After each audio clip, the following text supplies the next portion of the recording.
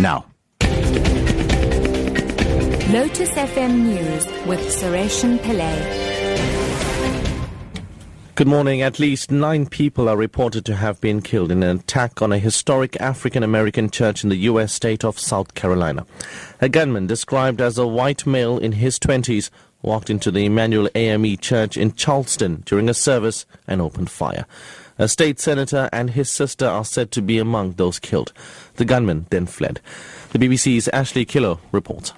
With the suspect still at large, people want to see him brought to justice, and we heard from both the mayor and the police chief that they are going to make sure that happens. The mayor of Charleston, Gregory Mullins, says the shooting is being described as a hate crime.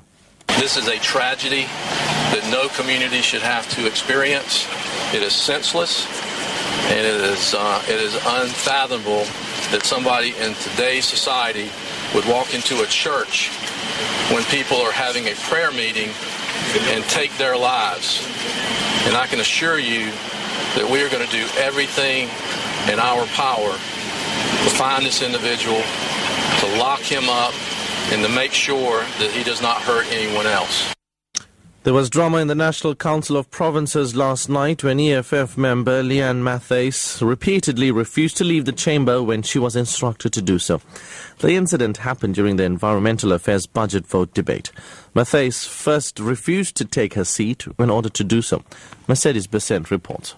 It started when ANC MP Aung San Suu Kyi accused the EFF of not respecting the environment and lacking debating skills. And all the debates, they have nothing better to contribute. And this particular debate is a debate on environment, and they have no respect for the environment. So I'm asking the Speaker, the Honourable Speaker, to kindly withdraw his comment. House Chairperson Masefako Dikgale intervened and called Matthys to take her seat. Honourable Matthys! She refused, was ordered to leave, and Dikgale had to call the Sergeant at Arms. I'll ask the Sergeant at Arms to help me. But Matthys also refused to be removed and continued to stay in a seat until the business of the day ended.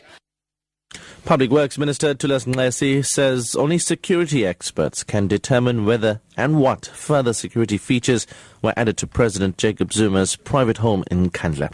Nxesi was speaking in the National Assembly in response to a question from the DA on when Nxesi's department would complete the security upgrades. Nxesi noted that some reports on the controversial upgrades to the residents have found that some security measures are still lacking. The Department of Community Safety in the Western Cape will tomorrow conduct a youth-focused safety outreach in the Overberg town of Bredasdorp. This follows the death of yet another young girl in the rural town. 2 years ago, the brutal murder of teenager Annan Boyson caused an international outcry. In February this year, 5-year-old Katie Williams was murdered, and last month, 14-year-old Alda Jafta was killed, allegedly at the hands of her older boyfriend. Western Cape Minister of Community Safety Dan Plato says they'll be walking the streets alongside the police and Neighbourhood Watch to reach unemployed youths. Our figures show that unemployment in that area is also very high, and many of the youngsters is sitting at home, and our target market will be the unemployed youngsters. We will present to them some initiatives, educational initiatives, some life skills program initiatives. We will also present to them the Chrysalis Academy in Tukai, how they could become part of the academy. And finally, more than 2 million members of the South African Islamic community have joined more than 1 billion Muslims worldwide to observe the start of their month-long fast Ramadan.